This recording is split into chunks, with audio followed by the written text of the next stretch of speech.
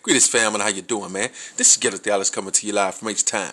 With them words that sound absurd to a hater, but they beautiful to beautiful people. How you doing? Say, man, hope you woke up with a smile on your face, living in grace, and you understand humility.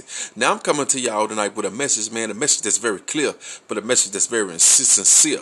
And that says how we're not redeemed by the blood of Christ. Again, how we're not redeemed by the blood of Christ. You know, we're taught in life that our sins are forgiven, past, present, and future. And we go through life still asking for forgiveness, still praying for Lord to be kind to us. But if we're already saved, there's no need for church. There's no need for pastors. There's no even need for even study the scripture, because everything that we do is already covered. So we have no need to be running around trying to be holy and thou. We just be ourselves and live wild and free. But see, God says that he gave man free will, freedom of choice. Right? And with that freedom of choice, we make decisions. Those decisions could be good or bad. They're going to give us experience in life. That experience is going to teach us, which guide us to keep us from making the same mistakes. But that doesn't stop us from being, those ungrateful human beings, like similar to the children of Israel. When you study the scripture, it's basically saying that Jesus and everything he did was for the children of Israel. You study up in Romans, Corinthians, wherever it's at in there, it's going to speak for how he came through. Jesus even said himself that he came to redeem the children of Israel, right? He came to die for those people of that time during their, absent-mindedness of who God was, and they were reminded through the sacrifice of Christ for his mercy through God, right? That's what it says in the scripture. You get what I'm saying? And people take that and they apply that to heart. But even when you read the scripture, it says in the scripture that he did all these things, that he died, and that he was put in a cave, and that he rose. In the scripture it says, where are the witnesses to these deeds? You get what I'm saying? A lot of people want to believe in that, man, but it's hard to when the book itself denies that truth. Jesus said, I didn't come to change the law, but to fulfill the law. So that means that he didn't come to change anything, but to follow the course of the law that was already set in place during the time of Adam on down to Abraham and etc. During the time of Moses. So when you study it, man, it's kind of mind-boggling, but at the same time, it will wake you up to make you be a seeker. As God say, you must seek the truth from the cradle to the grave. You must search for knowledge from one end of the earth to the other end of the earth if you really want to learn the truth. Because at the end of the day, if you play your cards right, when it come time for you to settle up on your debt of life, hopefully your scale of good are way more than your bad. You get what I'm saying? Because you're running around thinking you're free, you're doing what you want to do.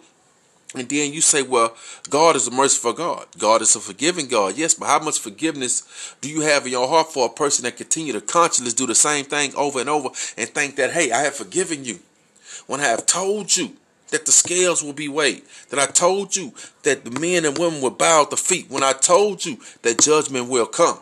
So understand what I'm saying, people, and please don't take it to heart, because I know people of the Christian religion tend to get sensitive when people touch on this subject, because they believe in their Jesus, and that blood they covered in the blood of Christ.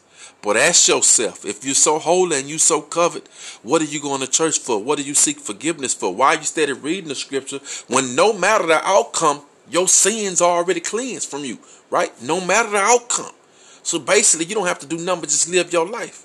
But that's not what the scripture says. So you must study the scripture in its totality, man, and quit letting somebody feed you false realities. Do you believe in them? You take it and apply it to heart. Then you take this nonsense and you feed it to your kids. And your kids live their life. You get what I'm saying? And that's not how it should be, people. If we're going to be truthful people, then we need to be truthful people, but understand the truth and understand how to sit down and take it in. We need to get back to the times of food and fun, where people can sit down, have a nice food, have a nice drink with a nice conversation, and learn knowledge, get into culture. Because if you don't even study the culture back then during the time of Christ, then how are you going to understand it now? They didn't have television, they didn't have cell phones, they didn't have strip clubs, mall, fast food restaurants, they didn't have none of that.